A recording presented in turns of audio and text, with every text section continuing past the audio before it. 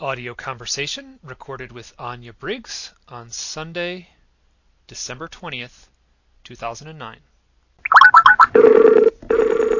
Hello there. Hi. Then my cat had to be fed. He was like crying. What is your cat's name? Kato. Kano? Kato. Kato. Oh, I found out later it's Japanese for attack, which is perfect. He was still a kitten when I found him, so Kato it was. And he seems to like the name too. He smiles whenever I say his name. Okay, whenever you're ready, I'm ready. Did we already start? I think we might have already started. So, This is how you want to do the interview, me screaming at you. This is, we're being recorded right now. That may actually be a good thing. Hello, web audience. Mike's people who comment on his page hate me. So I first want to... Not everyone. Yeah, but only the people commented who think that I'm mentally unstable. Hi, happy Christmas. I love you. You're welcome. You're welcome. Right on for you. Okay, you want to get started with the synchronicities? That's what they like. They like the synchronicities. Let's talk about synchronicities. So just before you called, a friend of mine called me, just like I literally just hung up the phone, and he had a funny synchronistic story involving someone named Miriam Delicato. Oh my God, so is mine. That's what I said. So go ahead and that is freaking crazy. While I was at the grocery store. I think it might have been almost like while you were back. You might have already been feeding your cat or something. And this guy was talking about Miriam even before I even got back to my house. Yeah. But we had that short conversation earlier where you said... we had just spoken about Miriam, not 30 seconds before or whatever, 30 minutes before. More like 30 minutes. Well, we're just speaking platitudes here. Okay. We're just talking down to your audience. We don't want too much inside jokes and inside information. That's just going to insult them even more because I'm uppity and I'm a channel and I'm uppity. And what city do you live in?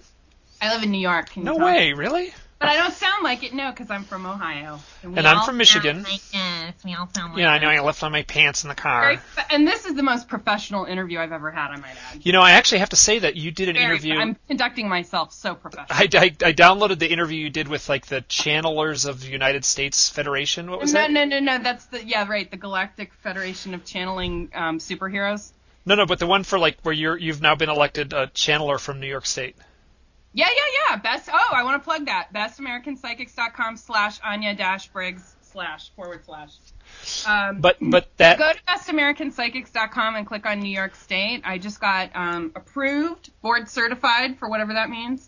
I went to a show for the trade recently, and I met Shay Parker, who is the great, great owner of the company. And is she the one that did the interview? The interview with Shay? Yes. Did you get a chance to hear that, I listened to the whole thing. You're such a super fan, Mike. And just so you know...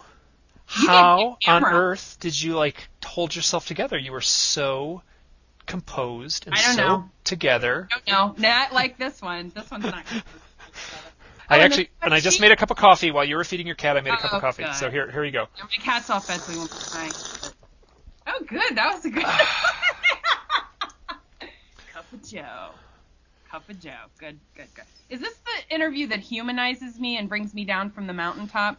I think it's just I'm trying to give an excuse just giving some ammunition to my readers so when they write comments. Yeah. Oh, you're an agent provocateur. That's what you are. Ooh la la.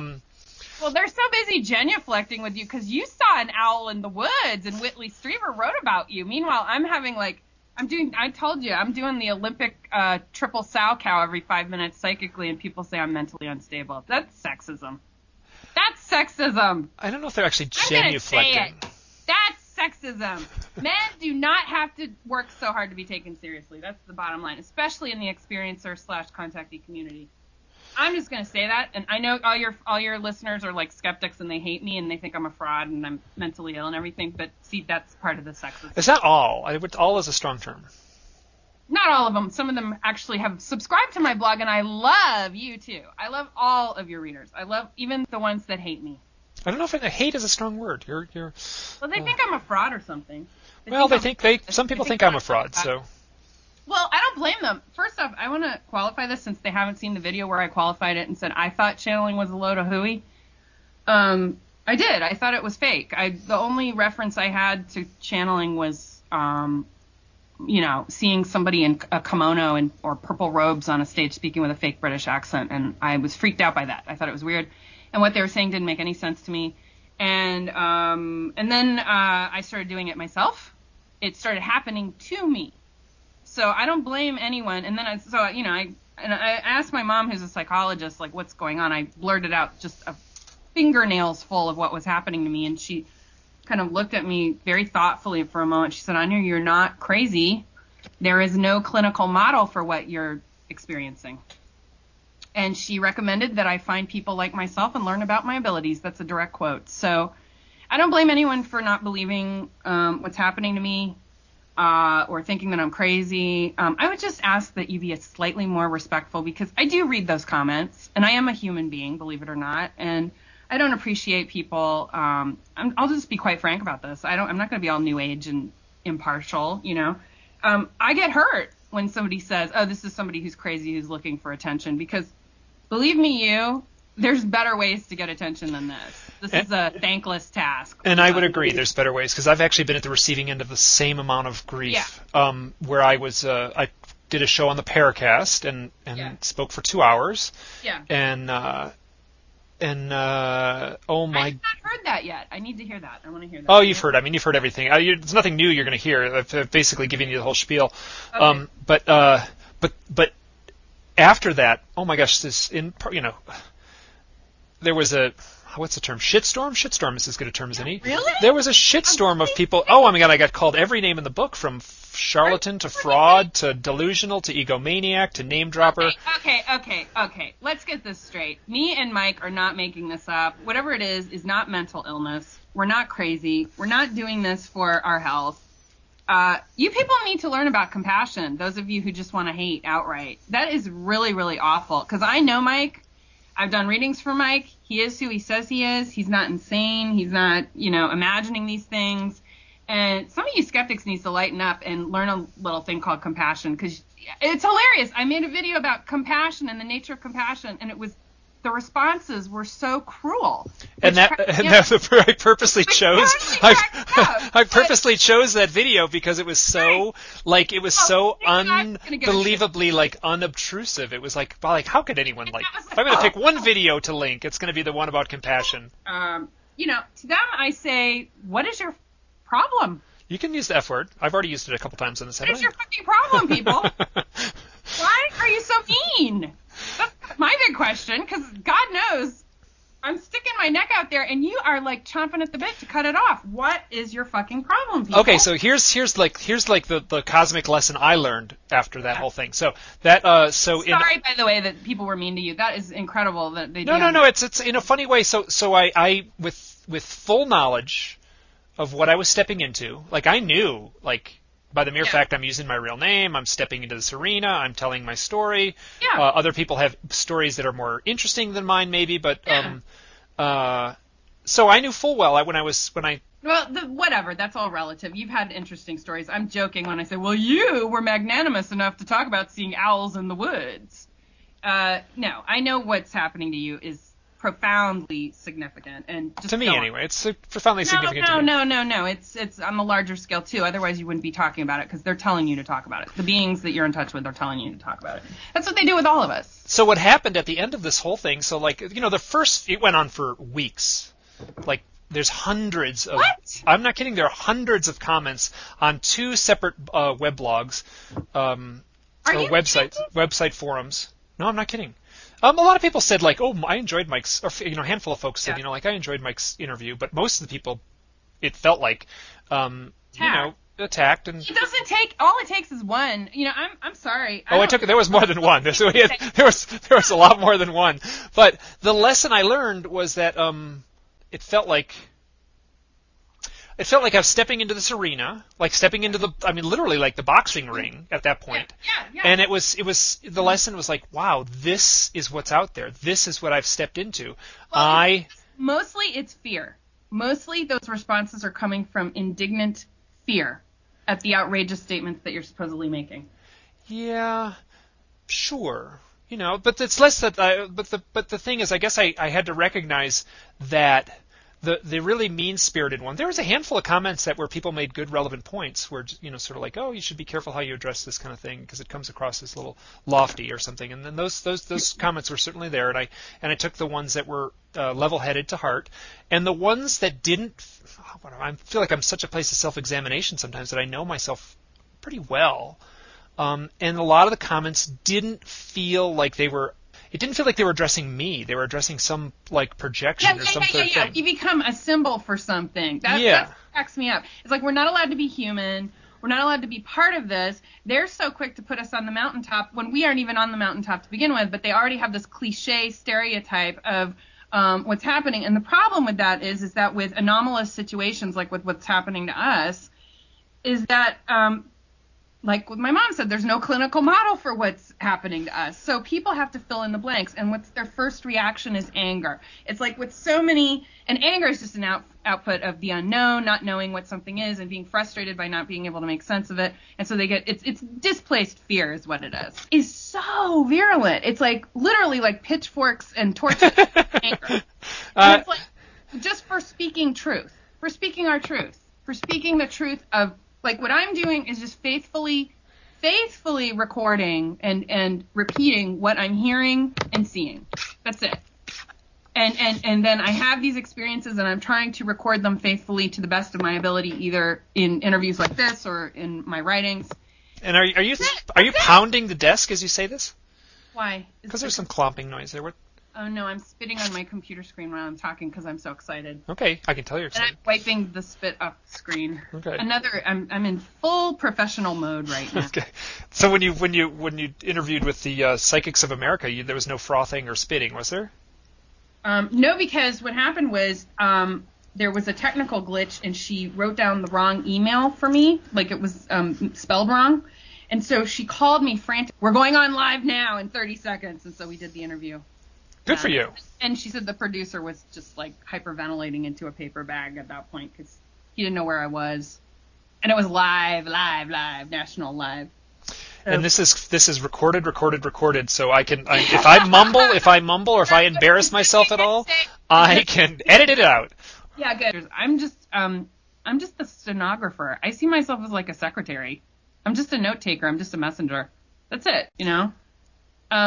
Just because it's not in your reality and just because you haven't seen it on the evening news does not mean it's not real. And I would like people to be a little more open-minded. Well, here, I'll jump in for the open-minded thing, and Not so much that their brains fall out, but just you know, entertain the idea before getting the pitchforks and torches out. Yeah, I mean, there's a reason to be skeptical, and skeptical means something different than antagonistic. So, Yeah. And I'm skeptical about a lot of stuff, including my own experiences, Yeah.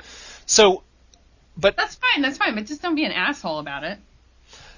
Like if you're going to critique someone, there's a way to do it without being just a jerk. Yeah, constructive feedback, I think is what you're saying. Yeah, exactly. We have talked a bunch of times. I also did a legitimate session where we arranged a time, and I will have to say, this is me speaking to not so much to you, but to the audience, whoever that audience might be, all 10 people who listen to this. You were really impressive. Thank you. Because I'm not making this up. Yeah, no, but I mean, there was a bunch of stuff you said there was absolutely no way. There's no way I could know. Yeah. Yeah, there's no way you could know, and at the same time, it wasn't just like a parlor trick, right? Where you say like your favorite color is blue, or something like that, you know? And I'm like, oh, it is blue. Or was I doing like I wasn't doing like a cold reading where it's like you're a man. Yes. Okay, I get you nodding and saying yes and yes and yes. Yes. You walk fast. Yeah. Okay. Yeah, you walk fast. Yes. You have a good heart rate. Yes. No. But it was more the stuff that you were tapping into. Right. Wasn't just like a parlor trick of listing facts or listing things that I would go, how on earth would you know that? You were jumping like cosmically a few steps farther down on the line where the stuff you were saying and the stuff you were imparting was coming from a way of like evolutionary or spiritual growth. You were really you were maybe there were beings who were feeding me the information from off-world sources, like they tell me. Because there's no way I could get this stuff. I don't care what you guys believe, what I'm told. this is just what I'm told. I get this stuff through the Akashic Records, which is a real bank of records. It's a real hall of records. And that would have like the morning I overslept for my paper route in 5th grade. That would somehow be like logged into the Akashic Records. Okay. Totally. Absolutely. You got it. Okay, you're not holding that against me. Hell no. Okay, good. Okay, so what was you were going on. I'm sorry, I don't mean to distract. I tend to be a little right-brained and sort of all over the place. So what you're saying is that we should like start a like one of those talk show things that they do in the mornings, like on FM radio, where like the two people just like talk over each other, and we should do that every morning, don't you think? And next we do a Kalamata olive hummus dip recipe that you're gonna love. Exactly, and then I can say I love Kalamata olives, even though I don't. That's right. Oh, I love it. Give it to me. So you can have my olives, is what you're saying. Yeah. Okay. Oh, before we go any further, I have to make another plug. Can we talk about this Miriam Delicato thing? Okay, good, because there's and that's actually, strangely enough, how we met, was with Miriam Delicato. In essence, she didn't introduce us or anything like that, but there is a connection there. So keep going. Go ahead. It's all you. I want to make my plug, and then, you can either choose to talk about that through Miriam first, whichever you prefer. Okay. It's all you. Okay. So this is the most recent Miriam thing. Miriam and I have synchronicity after synchronicity after synchronicity. We've had incredible coinky dinks, shall we say, that we both shared often within, days of each other. And she's a dear friend of mine, as you might expect from the sound of my tone of my voice, how I talk about her. I will go into that in a minute, but I want to get to the most recent synchronicity that is just blowing my mind still. As you know, Miriam is not a spokesperson for the Hopi. She's very adamant about this. She doesn't want to misconstrue what she's saying or positioning herself as. She doesn't position herself as anything other than as a star being, releasing information that she was told to release. It was a co-cooperative thing. She's not a skin robot.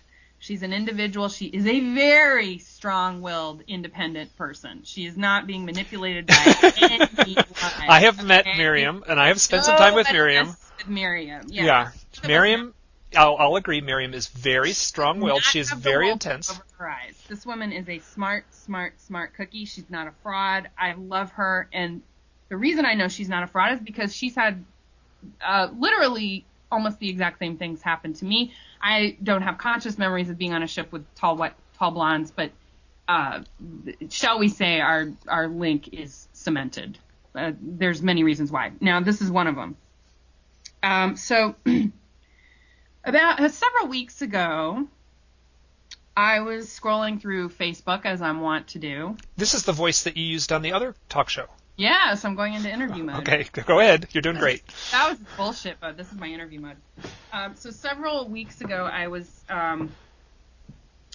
looking on Facebook, and I happened to come across a man who's an author and an artist, an author of a book, an amazing book about the Black Ops military patches.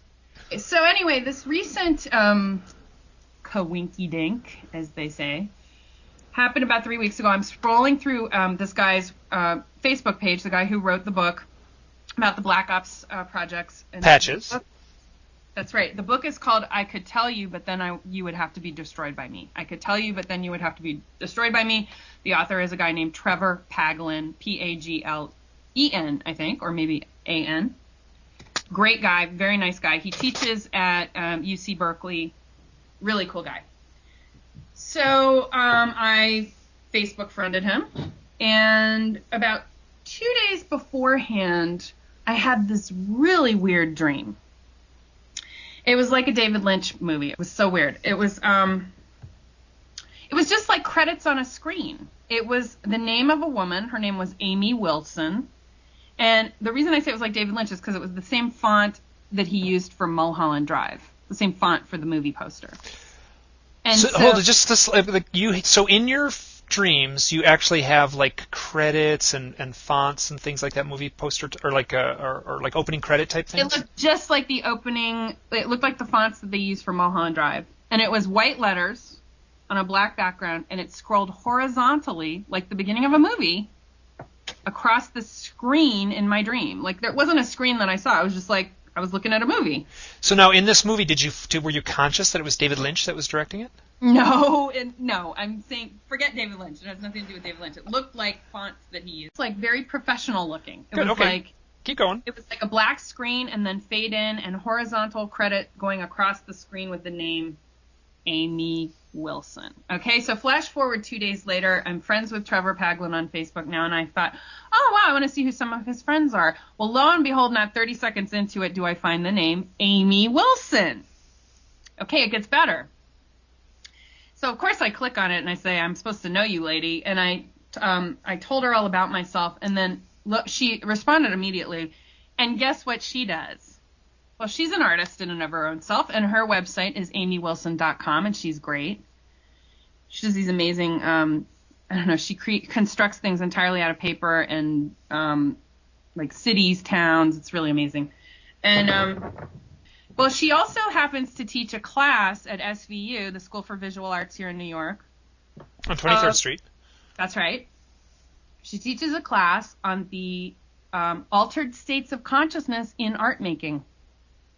And she includes in her roster, among other things, this is not making me look so good, but mental illness, alcoholism, and drug use. Sure. In the influence of art. A rich tradition in artists. That's right. That's right. And in addition to that, channeling. And I was like, oh my God. So I was freaking out over that right there. And I said, listen, lady, we got to meet. And so she's like, yeah. Oh my God. Yes. She was so excited and happy. And she said, listen, I'm up to my ears in work right now, working on this show called the Degenerate Art Fair. It's like an anti-art fair, an anti-crafts fair with crafts. Oh my gosh. It was so fun, and I went. So she's there, and she's got her cool little things, and I go with my friend. And then one of the vendors are these two artists who had, for some reason, I was drawn to this one guy. And I didn't really see all the artwork. It was very crowded there, and it was mostly the guy that he was with. I think they're partners, his boyfriend. And so I was like, why am I drawn to this one guy? And I started doing a reading for him immediately. I was like, I don't know why, but you are really impressive. And then he's like, oh, see my work. And he opens up his portfolio, and it's filled with paintings of crystal skulls, constellations, crystal balls, all this stuff. He goes, and by the way, my mother is a Mayan healer, and she's in the Grandmothers Council, which is a really big deal if you know about this kind of stuff. Which I don't, but... It has to do with Hopi prophecy and Native American prophecy. And it has to do big time with what Miriam Delicato is doing. Now, just an hour before, this is where it gets really strange. I was in a restaurant with my friend before we went to this event. Miriam calls me, and this is the plug for Miriam.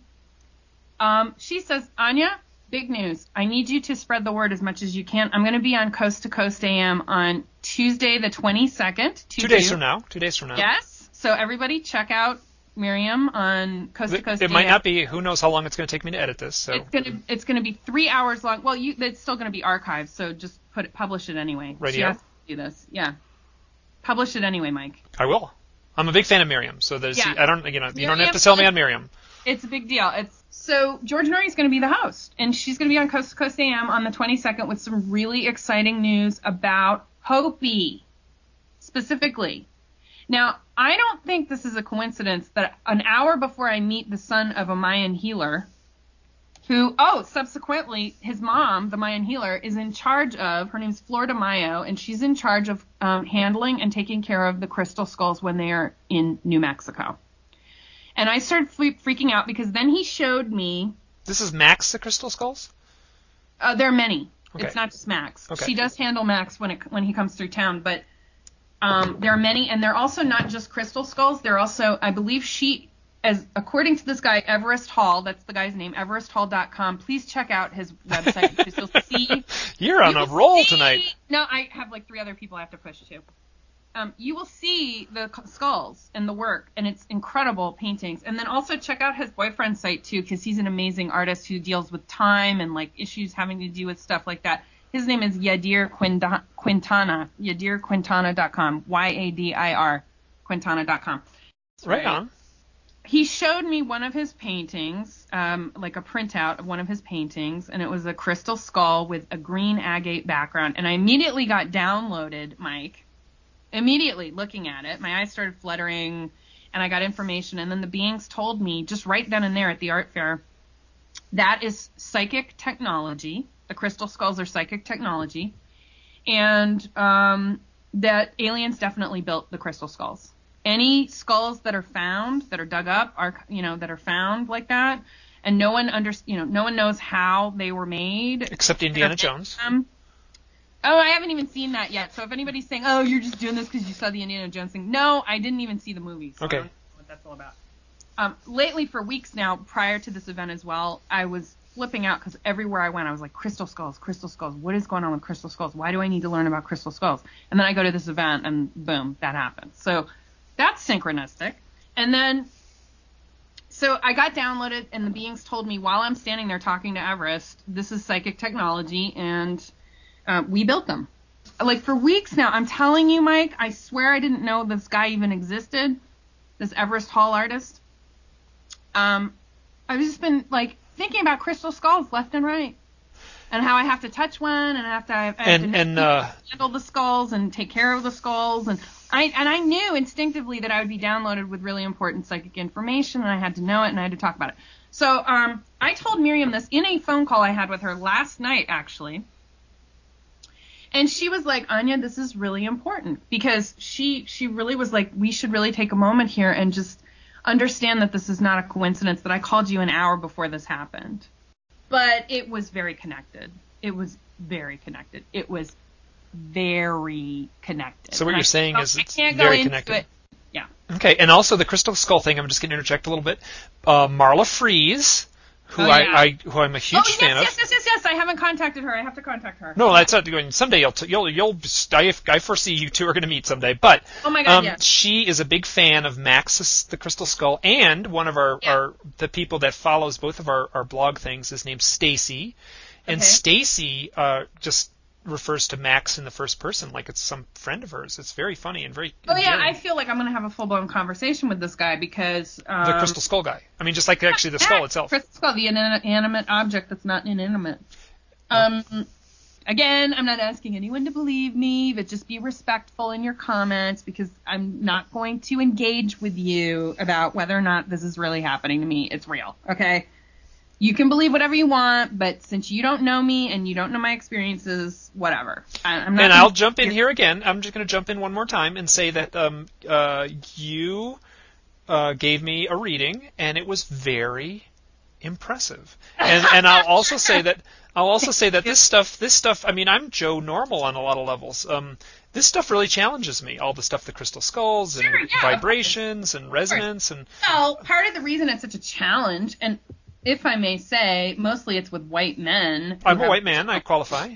Yeah, who don't come from cultures where, like, reincarnation is a given and things like that.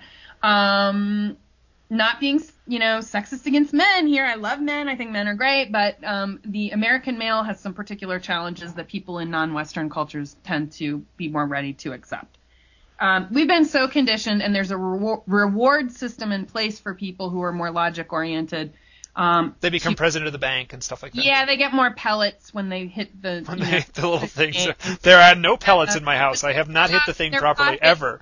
When their paw hits the red button, they get more pellets than those of us who are more right-brained. It's a real challenge for a lot of men in this culture to, grasp what it is. No matter how hard I try, usually about 80% of my clients, without fail, are women. And you happen to be in the 20%, Mike, so good for you. Right on for me. I actually have a very sensitive side. Yeah. And, I know show tunes and stuff like that, so... No, it's not an indication of your virulence or your masculinity. I'm an Alaskan mountaineering guide. I have, my job description is about as virulent and masculine as it gets, yeah. You don't have to prove nothing, but it's just like without fail. It's like 80% of my clients are women. They just seem... I don't know what it is. I think there's just something, and that's somehow viewed as bad, wrong. You're vulnerable, you're weak-willed. You can't go to a psychic in this culture without having a judgment call attached to it, which I think is really unfortunate. And yes, there are a lot of frauds. There's a lot of egomaniacs in the field There are people who maybe do have psychic power and they abuse it. There are people who are out and out frauds who have large followings. There are people who are just plain mentally ill.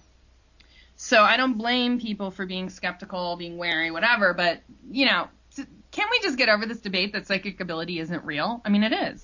Well, it's in it also at the same point. How to say this? So I'm going to so like if there's like a continuum, right? It's like on one side you got the left side and you got the right side. And like so you look at this continuum, and way on one side is like the paranormal thing where it's some like a corn farmer from Iowa who has a story about seeing some lights off in the distance in his field that were very unusual. So that's at one end, right? Right. So I think like anyone who's made it this far into this realm by making it this far and finding my blog would say, okay, so I can buy that. Farmer sees something, see some odd lights, and then at the other end of the continuum, spreading all the way across, there's like stories that get more and more outrageous and more bizarre and more challenging. And to be quite honest, you, Anya, are way at the other end of that continuum. I mean, you and Whitley Strieber are like hanging out like way down at the other end. No, I think I'm beyond Whitley, quite honestly. I believe I am beyond Whitley in terms of the high strangeness quotient. Okay. Okay, and I just use Whitley as sort of as a defining mark. His experiences at least have some kind of consistency to them. Mine have a progressiveness to them, that they progress towards something, but every day is a giant question mark in terms of what's going to happen to me. And just what's going to happen day. And for my own like to wrap my own brain around this stuff, like where am I? Like I haven't had that many experiences. Like whatever's going on with my thing, I feel like I'm way down near the farmer from Iowa who saw some lights in the sky. Yeah. Yeah. Well, you're up there. You're kind of high in the spectrum too. Okay. Well, it's funny. I mean, I don't. When I look in the mirror, the person who looks back at me feels like the farmer from Iowa. Like I don't know quite how to like on a scale of 1 to 10, I'm a 2. That doesn't mean that you don't have high strangeness occurrences happening to you. Maybe sometimes I guess I've had some pretty nutty experiences. You've had some pretty nutty things happen. Not as nutty as mine, admittedly, but consciously, unconsciously, you've had some pretty high strangeness. Because I did a reading for you. I saw it. I saw everything. Okay. My dirty laundry. You saw that? Like, what? No, I'm like, so I apologize if you saw any of my dirty laundry. So that must be an odd part of your job. No, it was you on a ship. I saw you on a ship. You were naked, and they had some kind of like sheet over you, and they were doing things to you. I mean, you're a hardcore experiencer. Make no mistake, and I will place my reputation on that. Okay, and I, playing the role of skeptic. Yeah. Hear you say that, and I sort of like bring it into my little data bank, and it's like, and I can't just from my firsthand experience, I don't have that memory, so I'm gonna just like say, okay, I'm skeptical. But you did have a visceral response when I said that. You started crying. The first conversation. Because you're a real man and you can take it. So here's, I guess I'm just trying to say that my where am I going with this? Oh, so on the continuum, you're way at one end, and I think that's just like human nature has like a breaking point, like where people, even if they're interested in the paranormal, even if they're interested in like these odd occurrences, will only go so far down on that continuum, and then they'll just like, they have like a breaking point. Yeah. Well, that's called cognitive dissonance. Whatever. I can't do anything for people who are that brainwashed, and they've brainwashed themselves. They've bought into the conditioning process of this culture that we live in. And again, it's mostly people from Western cultures who have this problem. People who are not of color, people who are whitey, whitey, yeah, whitey, me basically. Because I don't have a problem with indigenous people, Native American people. By the way, Native American people find me. I don't know what it is, but it's something about that. And I love it because I love it. But non-white people have no problem with this. I would say that a lot of my clients are women, and a lot of those women are women of color. And most of my male clients are too. Okay. So, except me. It's whitey. It's whitey, me. Oh no, I mean you're like way open. But the problem is that you're way open. It was by choice, obviously, but the issue was kind of forced with you. You would have been very comfortable in your paradigm because you get the pellets. I hate the pellets. I had the pellets. I was a yuppie in New York City for, I literally, like, yeah. rewarded. You got rewarded big time for getting the pellets. I worked in an advertising agency and made boffo bucks during the 1980s. Yeah. So. Yeah. You got rewarded big time. And people want to cling to that because, who gets the most pellets from adhering to, left brain thinking and listening to mainstream media and not seeking out a higher spiritual calling? People who follow the pellets. Yeah. So the people get the most pellets are the ones who want the pellets the most. And they will do anything to avoid reality. They don't care about reality, they care about pellets. Yep. That's a nice metaphor. I'm just going to jump back to this continuum thing again. So the continuum, whatever's going on, I had this wonderful conversation with a woman, I'll actually add, at a UFO conference. Mm-hmm. And yes. She said, she basically said, you have to be open-minded. This has not been an easy journey for me. This has been very challenging. Because you had all the pellets, Mike, and then you realize there's no such thing as pellets. It's all like one continuum, and the pellets are an illusion, and, Yeah, sure. I like your metaphor. That's it works for me. But I have to be why? If my story is true, and I believe it is, which it is, it basically, that continuum just, in essence, I have to allow that continuum to go on forever. I have to be skeptical, I have to be questioning, but I can't be dogmatically, I can't dismiss outright or dismiss with contempt stuff that pushes my envelope. And it's been very challenging. Mm-hmm. Oh, let me ask you this. Has the high strangeness increased or decreased since you moved to Idaho? It's increased since I started looking at it 3 years ago. It's increased since I've made the conscious decision to go forward with my own self-examination. Okay. And can I ask you this, when you were in New York, did you have any incidents of high strangeness, irregardless of whether or not you were paying attention? Yes. Interesting. So it's been sort of more or less consistent. No, it's been off the charts the last 3 years. Okay. Before the last 3 years, was it more or less consistent? More or less.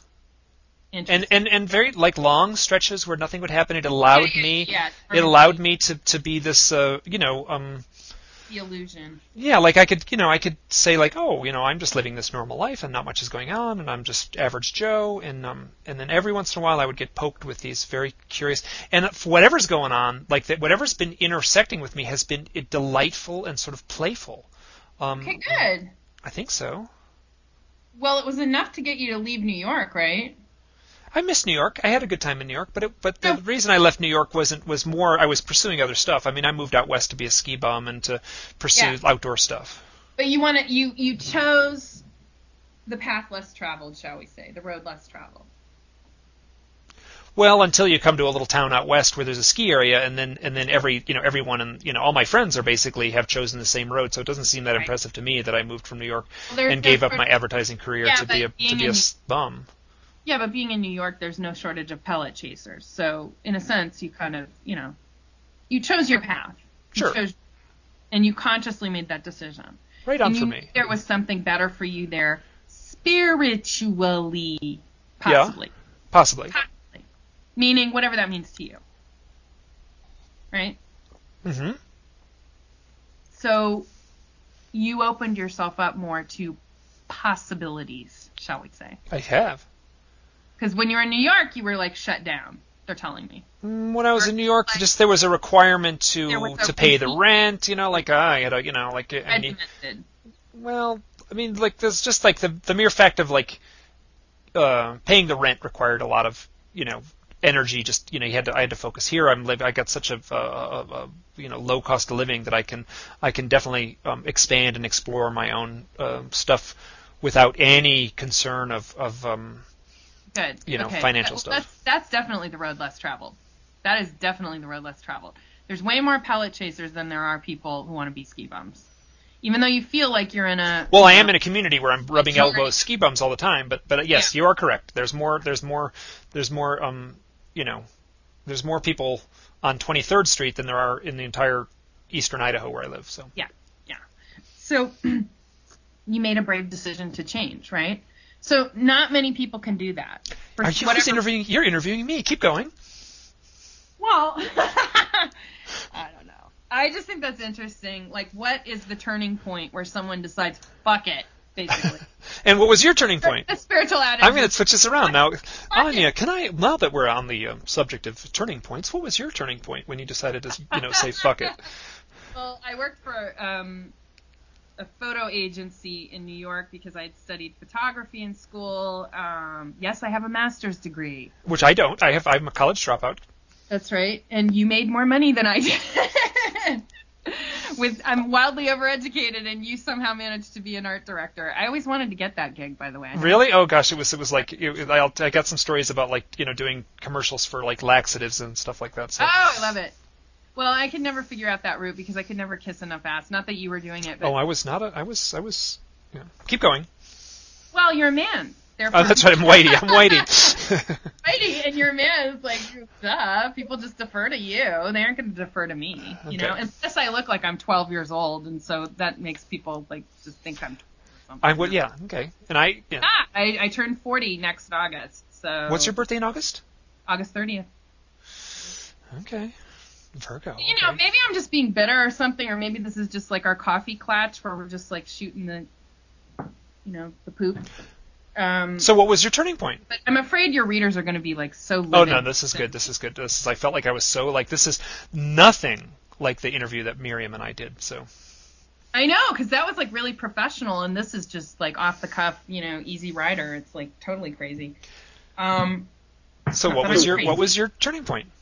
Well, when the first turning point wasn't even paranormal. It was just, I was in corporate culture as a researcher for a photo agency, and I hated it. You had to basically lie to yourself all day. Yep, I know about that. Okay, keep going. I hated the regiment, and it was boring. It was really boring.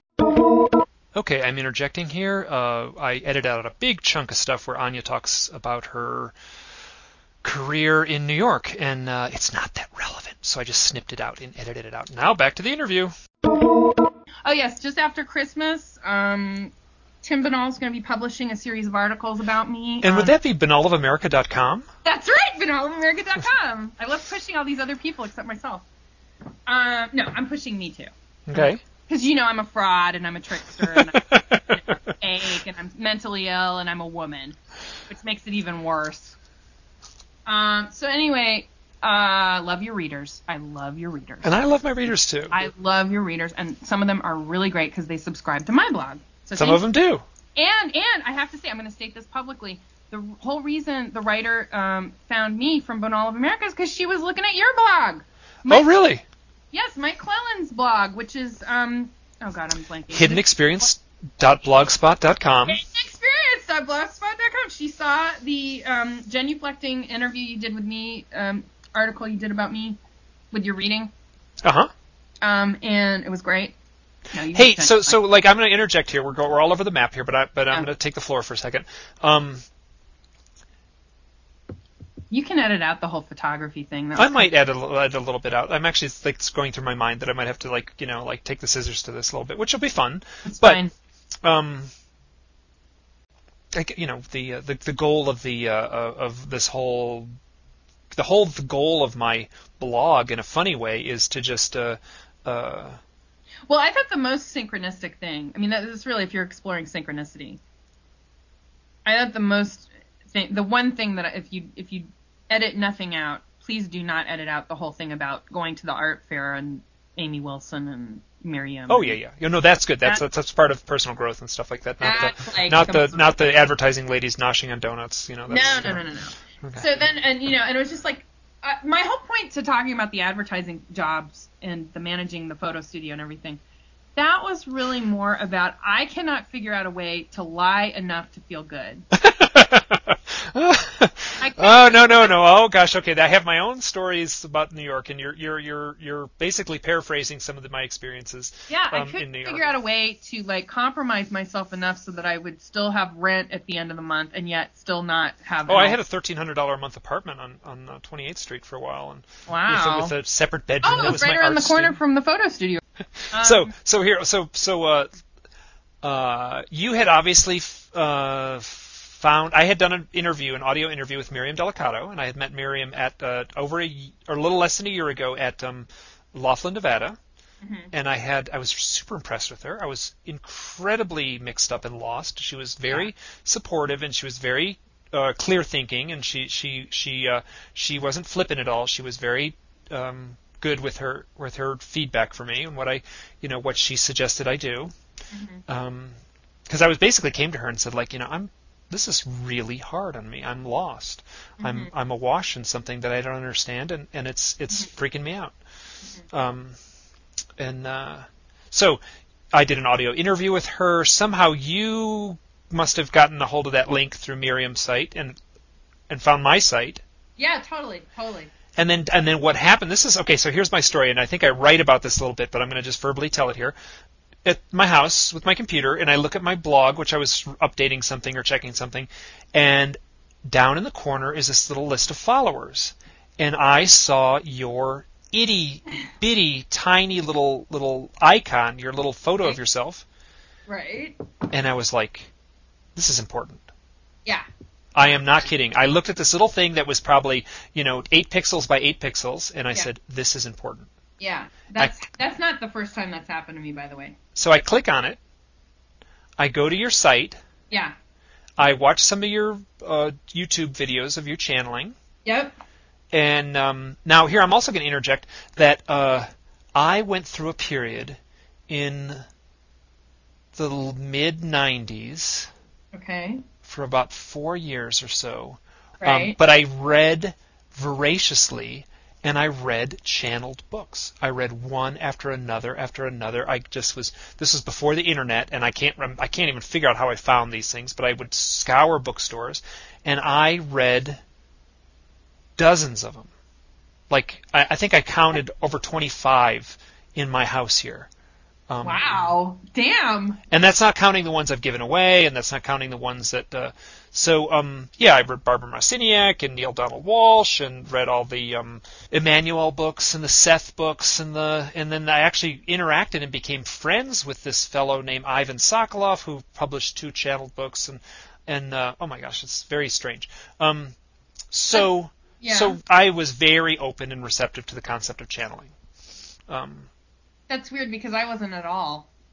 I think I read in the 90s when I lived in Cleveland and I had an outer body experience and I was freaking out what's happening to me, and then I found the Seth material. Sure. Seth Speaks, I think. Yep. And it was like 700 pages. Yeah, that's a little dense. I found the Seth stuff pretty dense. Have you read the... It was really dense. I read the whole thing and I didn't understand a damn word. So have you read the Emmanuel stuff? No, I don't know any of this. There's 3 books in the Emmanuel series, and they are beautiful. It is like poetry. It is so magical, and it is coming from this higher place. I cannot recommend the stuff highly enough. It is like universal.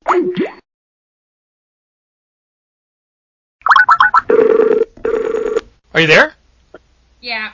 You know what happened? What happened? My cat walked on the keyboard, and she did something. I love it. Where did we drop off? I don't care about channeling. Oh my gosh! You didn't hear the whole thing where I like praised the Emmanuel books? Yeah, I heard that, and then I said, but wait, you have to understand, I didn't read any of this stuff. I didn't have any build-up to any of this having to do with channeling. I didn't even know what was happening to me was going to lead to channeling. I didn't care about channeling. I didn't like channeling, quite frankly. I thought it was fake. Everything I'd seen, the only thing I'd seen was Jay-Z Knight and Ramtha, and I thought that was just ridiculous, quite honestly. Mm-hmm. I just saw that, and I was embarrassed by it. Not that she's a bad person, and actually I think some of the stuff she says makes sense, but most of it just goes right over my head. And this is nothing against people who like Ramtha, think Ramtha's the real deal, think Jay-Z Knight's not making this up. I don't think she's fake. It wasn't resonating with me. Okay, you have to read just the manual books are really easy to find. If nothing else, I'll send you one. Okay, fine. I'm happy to read about it. I saw the movie Tuning In, and I think that's great, and I recommend it to everyone who has questions about channeling, the process of channeling itself. It's very informative, very helpful, and I love Daryl Anka. I love the guy who channels Bashar, Daryl Anka. I think he's absolutely the real deal. And he says a lot of stuff that I'm saying, too, which is weird, because I don't follow him the way people follow channels intensely. Which I followed Neil Donald Walsh for a while. Yeah, and I don't even know who this Neil Donald Walsh guy is. Oh, really? He's like the Neil Diamond of channeling, man. That guy's the... I don't know. I don't know. But I'll find out, I'm sure. I'm sure I'll find the book. He's made $1 zillion, and he's got like 20 books out or something like that. And I sound bitter and cynical, but he's very whatever. The core of his message is just great. Well, I just don't follow it with like it's a football team or something, or the major leagues. I just don't. It's not like interesting to me because half of the time they're confirming what I'm saying. But I'm not, I want to emphasize, I'm not just a channel. I'm also becoming a very powerful, and I'm not just saying this to toot my own horn. I mean, comparatively speaking, I'm becoming a very powerful psychic in and of herself. And once again, I'm going to interrupt, and I will agree with you. So keep going. Well, the beings told me this like a year ago. The beings I communicate with said, there's going to come a day when channeling is no longer necessary. And I was like, what? Because I'm just getting the hang of channeling, and then they turn around and they say there's going to be a day where channeling is no longer necessary. Now, obviously, they speak in veiled terms sometimes, but everything they've told me has come true so far. And they said what I came to realize is that I'm channeling less and less and less now, and I'm just becoming more and more and more of a pure psychic. I don't use tarot cards. I don't use any divination tool. I'm just a pure psychic. And I'm clairvoyant, clairaudient, clairsentient, meaning all-knowing, feeling, seeing. And smelling? And smelling, and I also taste sometimes. I taste Wow. food. And I have to tell you, when I was channeling food, sometimes I would take a bite of food or something during a channeling session. I'd go over to a friend's house and I'd channel. And the food that I would eat, when I would eat, you don't really eat or drink much when you're channeling. But when I would, it just tasted like 1,000 times better than it would if you were like not in that altered state. It was like what they were tasting. What the beings were tasting, because it was also for experiential framework for them. This is so interesting. Okay, it tasted like the best, orange slice I'd ever had in my life, or the best piece of cake, or the best drink of tea, in my life. One time I had a Guinness beer while I was channeling, and it tasted like manna from heaven. It was incredible. And it was their taste buds. It wasn't mine. It was like, I don't know how to describe it. So, yeah, I guess you could say tasty it. I don't know. I don't know how you define that either. So here, I'm going to ask some specific questions now. Okay. So this is perplexing to me, and I'm fascinated by it. I'm at a really real level. I'm fascinated because I read all those books, and I've actually found benefit from some of the information I've gotten from those books. Oh, great. When you channel, and I'm just going to paraphrase for the folks here that haven't had the direct experience I've had with you, you are pretty funny, which... I'm conscious, but I'm not conscious. It's not like I leave the building and yet I don't. There's a paradox. Yeah, which is there, because you can hear you saying things like, "Wait a minute, I'm trying to get this," but funny things happen. There's funny little wordplay that takes place. Oh yeah, that's them. That's not me. It's them. But you are delighting in it. Anya, seem to be delighting in it. Funny as hell. They crack me up all the time. They are so funny. But what's his name? Seth isn't funny. No. A lot of channelers come across as like totally lofty and weird and kimonos and purple robes and mountaintops. I don't claim to be or do anything other than what's happening to me. Okay. I don't even claim to know that these people who say they are who they are. It could be naval intelligence for all I know. Okay, well they're pretty. Because there are people. The woman who runs Rumor Mill Radio claims that she was a channel, and then she was told later that it was naval intelligence doing telepathy experiments, and that there was no ascended masters she was connecting with at all. And I have been connected with Black Ops programs. So now this is like, boy, you're just pushing yourself farther down that continuum, and I'm very open-minded, and I'm like I wonder what that really means, because I see this stuff in total metaphor. It could all be naval intelligence. I mean, we could all be being duped, I don't know. I don't defend or deny any of it, but I know that when I do readings for people, I help them, and I don't know why, but it helps them. And that's incredibly satisfying. It's incredibly satisfying to be able to help people when I do readings. That's all I know. So when you're channeling, Yeah. how do you define the entities that you're channeling from? I mean, could you draw a picture of them? It's not really the entities that I see who are channeling. I'm focused on the person. The person who's requesting the reading. Yeah, they get out of the way. The beings don't want to show you what they look like. That's just a huge distraction. But I mean, no. So, but here, this is my own curiosity. What? Yeah, sure. I mean, how would you define these beings? I don't know. People in robes with no hair. People in robes with no hair. Okay. Tall people usually, but not necessarily. In robes, tall people in robes. Yeah, sages, I guess, for lack of a better term. And I don't know if this is Navy intelligence doing this or not. They're saying, well, actually, I got a transmission the other day from the guy in the Solar Warden Secret Space Program. Again, I love your readers. They can believe whatever they want. Just don't tell me I'm crazy, all right? Okay. No, Keep going. You're on a roll. I'm not crazy. I mean, I'm not diagnosed. Diagnosis would be your mom diagnosed you, so there you go. That's right. She said there's no clinical model for what's happening to you. So just please, enough with this mentally unstable nonsense. No, but I will say that you're stretching the boundaries of what like a lot of people consider credible. But you know what? They're banking on your incredulity to think that this is impossible. Okay. I went to this networking event the other night, and some guy was like, "This is impossible." I was like, "Well, I make my living doing what you consider impossible. So how can you say it's impossible? You know, it's not impossible to me. It's just like another, it's just like seeing, tasting, hearing. For me, it's not impossible anymore. I mean, yeah, I had a freakazoid freak out when it first started happening, but now it's just like another sense. It's like, okay. So tall people in robes. All right. So tall people in robes, that's what I'm being told. And so I feel like as a faithful, secretary of this information, I feel like my job is just to repeat exactly what I am hearing. So like at the UN, right? So like the UN, you have a little person that has little headphones on, and exactly. The ambassador from France is speaking, and the ambassador from Russia has to listen, even if they don't. Exactly. That's exactly what I'm doing. No more, no less. I'm going to give an example that showed up in one of the things that you gave me, which is, so here, I recorded the session we did. Okay. It's about an hour and a half long, and I've been playing it over and over and over. I've listened to it a bunch of times. Oh, God, it's been delightful. And it's been really, like, it's multi-layered, and like, there's stuff in there that I didn't quite catch the first or second or third time. Yeah. You said sometimes you'll experience these emotional flash floods. Yeah, totally. And then that was about me, which is true. That's a sort of an accurate thing. Not that I want to give my readers, who I know you love, too much of my own personal baggage here. And I love them.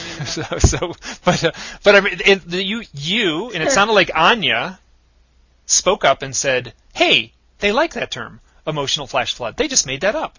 And then you even said, I get totally delighted by it. And then you even said they're like they're breathing on their fingernails and they're rubbing them on their jackets. Their lapels, yeah. Their lapels, like, and that's that little body language thing where they're proud of the word smithery more than anything else. They delight in language. They just love human language. And I will say that if you haven't read Neil Donald Walsh, his stuff is just awash in these crazy funny puns and these little play on words and anagrams and oh my gosh, so yeah. They love it. It's delightful for them. It's like a crossword puzzle for us or Twister or something. They just love it. Okay, so who are they? I'm asking a big question, but this may be unanswerable, but I'm going to ask, who are they? It's going to sound woo-woo, but it's a confederation of beings. It's a group of beings. They don't assign roles the way we do. So it's like they have more freedom emotionally to do whatever the hell they please, like in terms of exploring experiential framework and reality. And through humans, it's like so exciting. Like they are just delighted in ways you can't even imagine at the richness by which we exist. It's this font of information for them. And like it's like tasting the Guinness Stout. Yeah, they don't get to taste Guinness Stout because they don't have physical form, so they have to do it through somebody. So I'm the conduit. There's a book. I'm simultaneously tasting it, but what I'm doing as well is tasting what they're tasting, and then they're sending back the delight that they experienced through tasting the Guinness Stout back into my taste buds, and then it gets magnified like 1,000-fold. It's incredible. And when you hear the voice, do you hear a voice that you're translating? Yeah, sometimes. And what does the voice sound like? It's kind of like this. It's just kind of like a little, like, maybe you want to do this. It's very quiet. It's not, and it's always loving. It's always fun. It's not dangerous. A couple of times there are negative entities that get in there sometimes, and they want to experience experiential framework as well, because they don't have physical forms either. They're operating at a higher vibrational frequency. When that happens, I know immediately, and I'm like, no, thank you, go in the light, love and light. And I call upon my Archangel Michael. And I didn't believe in that either until he helped me a lot. And all these higher beings and ascended masters and so forth. So, again, is it naval intelligence? I don't know. Whatever works. I really don't care. Honestly, I don't care. As long as I'm not being turned into a skin robot and my soul belongs to, a gray alien or whatever, I don't care. I really don't care. Whatever works. I make people happy with what I do now. And I love it. And I'm not deluding them or deluding myself. I want to make that perfectly clear. I am a healer. They told me I am a healer. They said, do you want to do this? Do you want to be a professional psychic? We actually had a meeting with their energy signatures present. Okay, keep. Pregnant with possibilities. Okay. And they asked me. This wasn't that long ago. It was like maybe I had already started doing group readings spontaneously at this place in Brooklyn, this hippie shack with all these like potheads who I love, but they, I just started spontaneously, channeling for them one day because one of the people who lives there is this really great channeler herself. She's been contacted since birth and she's Pleiadian and all this stuff. She's starseed. So here I'm going to jump in again. Please define starseed. Person with a soul that's not of this earth. Keep going. A human being born into this earth. It's a soul contract. You made a contract with the higher beings to come into Earth to help the planet raise the vibrational frequency so that everybody can all mojo uplift together. We don't want to leave anybody behind. But it's a free will universe and anybody can do whatever they want. We just know that this is like a preordained thing that's happening, this thing, for lack of a better term, that we would call ascension. And yes, I mean we by Starseed. I mean we. We are a group. We are star beings. We are in human form only. Those of us who are being awakened at this time, and everybody's being awakened at this time. Everyone who knows who they are. And how would you define me? Oh, you're Starseed, Mike. Why else would you be doing this? Told you in the reading you were. I know. I had to ask because. Why are you trying to trick me up? I'm not trying to trick you up. This is I had to ask because this is like the thing where like I am skeptical, and I said it before. I'm skeptical of my own experiences. Whatever. Okay. And my research. I mean, I'm not gonna lie. I did I had like a 9-month period of time where I was like, I liken it to being Richard Dreyfuss in Close Encounters with the mashed potatoes on the table. I mean, I became completely obsessed with UFOs, which I later found out is par for the course with experiencers. That they just go through a period of time where they're like obsessed with UFOs without knowing why. I had an abduction experience in 2007, and then define the abduction experience. I was taken from my bed into a ship and given implants, and they did things to me, and they took over from me, and they put me in a breeding program. And how much memory do you have of that consciously? Flashes. Came back to me after about a year and a half. And it's only flashes and what I've been told. I have been told that I am, in fact, part of a breeding program for telepathy, specifically. I'm a telepath. And there are 27 others like myself. And there were a group of benevolent Greys who are participating in this with the beings are telling me with the full participation of the U.S. government. And that I was part of an insurance policy in case the human race met an untimely end.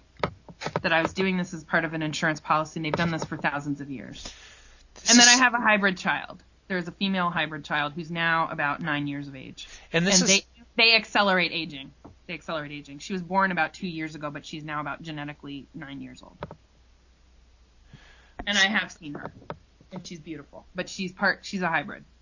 This is So I got some confirmation that this actually happened to me and not so many words from someone who was also a contactee who was considered a assistant, like a helper to the Greys.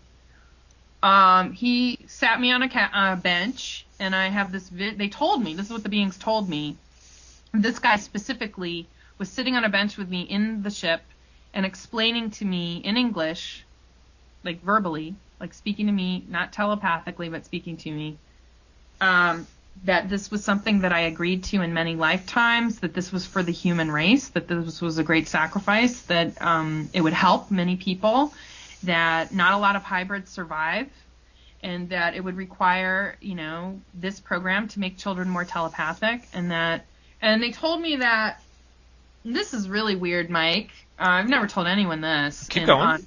On record. The other night, this wasn't that long ago, they told me that I'd had many children sort of housed in my womb over the last year or so. And I was over the last year? Yeah, and I experienced, for lack of a better term, morning sickness for some of them. And they told me that only one of the children has survived so far, and that was my daughter, who I've not seen on this earth. She can't handle the atmosphere here. She's a hybrid.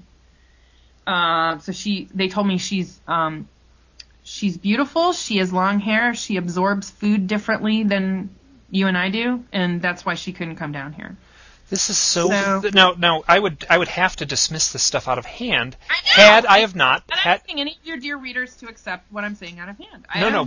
But I've read so much, and over the years I've put myself out there and talked to so many people directly, and these stories that you're telling me are. Well, I'm not even done. I'm not even done. There's more. Okay, but what you're saying, I've heard from other people.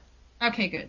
Well, look, people, I don't spend my days reading books about abductees. I do. Sick of talking about abductees. Yeah, I mean, it's like, I could care less, after the first 300 stories about the same thing that's happening to me, it's like, do you really want to go into that? Do you really want to go there? Do you really want to question my sanity when there's so many people who've come before me who had the same thing happen? No, I don't research that. Look, you can look at my YouTube channel and you'll see what I'm interested in. And mostly what I'm interested in is not having to do with abductees, although that is, partially what it's about. I'm more interested in communication. And you like the kinks. Contact. What? And you like the kinks. I love the kinks. And the Jayhawks. And the Jayhawks. And I like a lot of music. Okay, keep going. Anyway, I'm sorry. I'm humanizing you. I'm trying to. Yeah, right. I'm not a caricature. Right. Good. You're doing a good job. Thank you, because I'm not some freaking schizoid attention-seeking freak. I mean, why would I be telling the world this? This is bizarre. This is just bizarre. Why would I be telling the world the stories I've been telling them? So it's like, can you just at least take it at face value until, at such time I'm deemed a fraud or whatever, to your satisfaction or not? Like, I'm not a fraud. I'm not making this up. I mean, I could be being manipulated, and all of that could have been a holographic memory that Navy intelligence has placed in my head just to see what happened, to mess with me. I wouldn't put that past them, Mm-hmm. Knowing the tools they have at their disposal and the trillions of dollars they siphon out of domestic programs every year into black ops budgets, it's not surprising in the least that they would be doing this on a mass scale. And maybe all of us are just victims of a mind control program. I don't know. But I was told this. This is what I was told. And part of the way I was told was there was a hologram in the sky of a female gray who appeared and told me this. And where did this happen? She sort of gave me the memories back. She showed up in the sky, as a holograph. Like the sky over the Bronx? Yeah, right over Yankee Stadium. And I saw it, but then this is the weird thing. My friend emailed me, who was also a contactee, and she said, Anya, the craziest thing happened 3 weeks ago. I saw this woman in the sky, a female gray, in the sky, looking at me, blinking and smiling. And then some guy emailed her, and she posted it on her blog. And then some guy emailed her, who we don't know it, either one of us knows. He said, not only have I seen this, I took a photo of it. And he showed us the photo, and it was it was the same thing I saw. Ooh, I would love to see that photo. Okay, I interrupt here. I'm going to edit some stuff out. Anya and I go all over the map for a while, and here we go. We get corralled back in, and here's the remainder of the conversation. But when I made this UFO propulsion systems video that's on my YouTube channel, it's called, which I've seen, The Role of Aspect Consciousness in UFO Technology. Just watch the video. The beings did a channeled reading. The basis for that video, and I know this is going to seem all over the place as well. I have to back up a little bit with this. The reason that video was made is because I was lying in my bed one night, and all of a sudden, a gentleman who claimed he was from the star system Lyra, which according to my research I later found out was the origins for the Pleiadians, and which is what I'm genetically part of. I'm a mixed bag. I'm a bunch of things. And interestingly enough, most of the beings that have come to visit me, I'd say 99% of them, were from the star systems that I've been told that I'm from. So this gentleman was from Lyra. I believe is that in the Orion star system or no? I have no idea. Anyway, it's a real star, Lyra. Yep, it is. Okay, It is. Look it up. It's there. Anywho, so I'm lying in bed, and all of a sudden this guy shows up. He's made out of light, and he's a human. He had a human body and a face like a wild cat.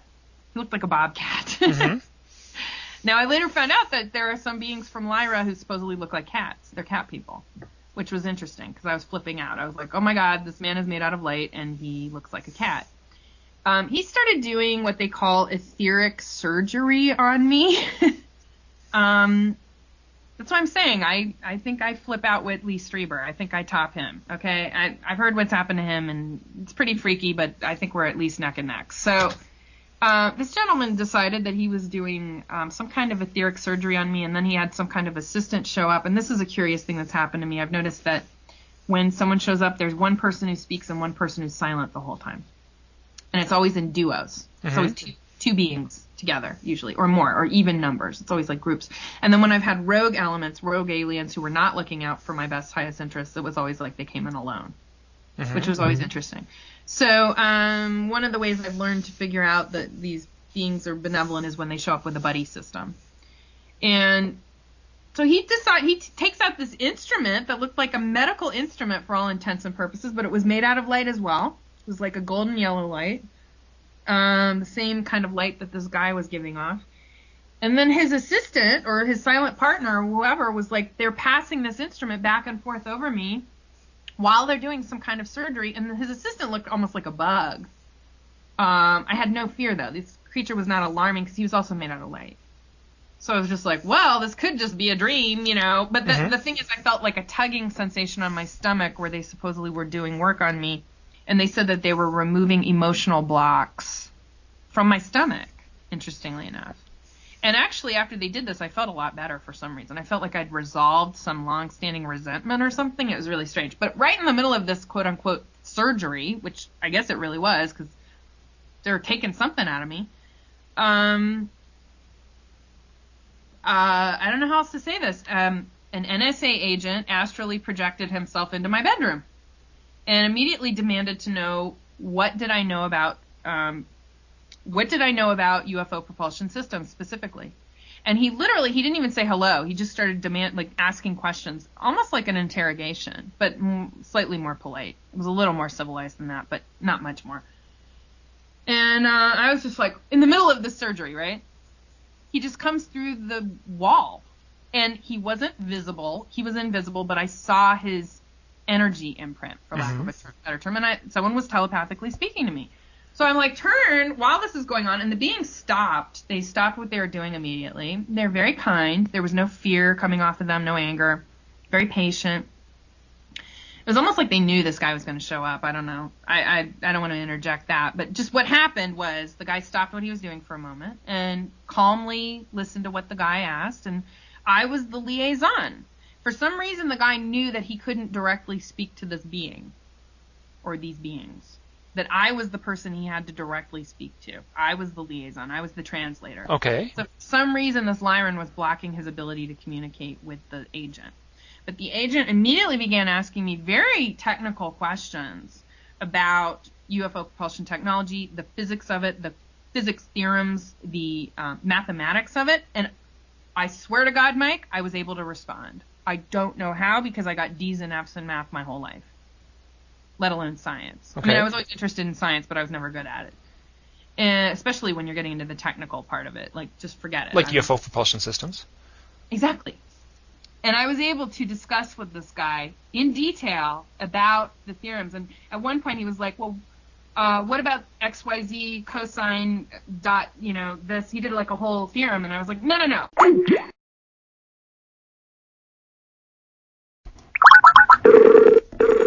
We're back. You there? Hello? Can you hear me? I'm going to hang up. Try again. Hello? Can you hear me now? Hello? Hello? Anya? Hello? Anya, I can hear you. One more try. Anya? Anya Briggs? Can you hear me? The last 2 times, I cannot hear you. This is so funny. One more try. Anya Briggs? Anya Briggs? Anya. Hey, Anya, just so you know, I'm wearing ladies' underwear right now. They're really tight. Hi. Hi. Hi. Drama. Can you hear me? You start talking about the NSA and then our Hello? calls. Hello, I'm there. I'm here. Hello, hello, hello. Oh, come on. I can't hear you, Mike. I can hear Where you. are you? Listen. Can you hear I'm me? going to have to hang up. Okay. Anya Briggs. Now I can't hear you. Can you hear me? Anya? Anya, can you hear me? Mike? Yes, I can hear you. Are you there? I'm here. Can you hear me? Oh, please. Oh boy. Thus comes the end of part 1. Anya and I will follow up with part 2, which was recorded the following day. Who knows why we got cut off, but if you've made it this far, you should listen to part 2 because Anya will actually channel. Thanks for listening. Thanks for your patience. This has been very nutty.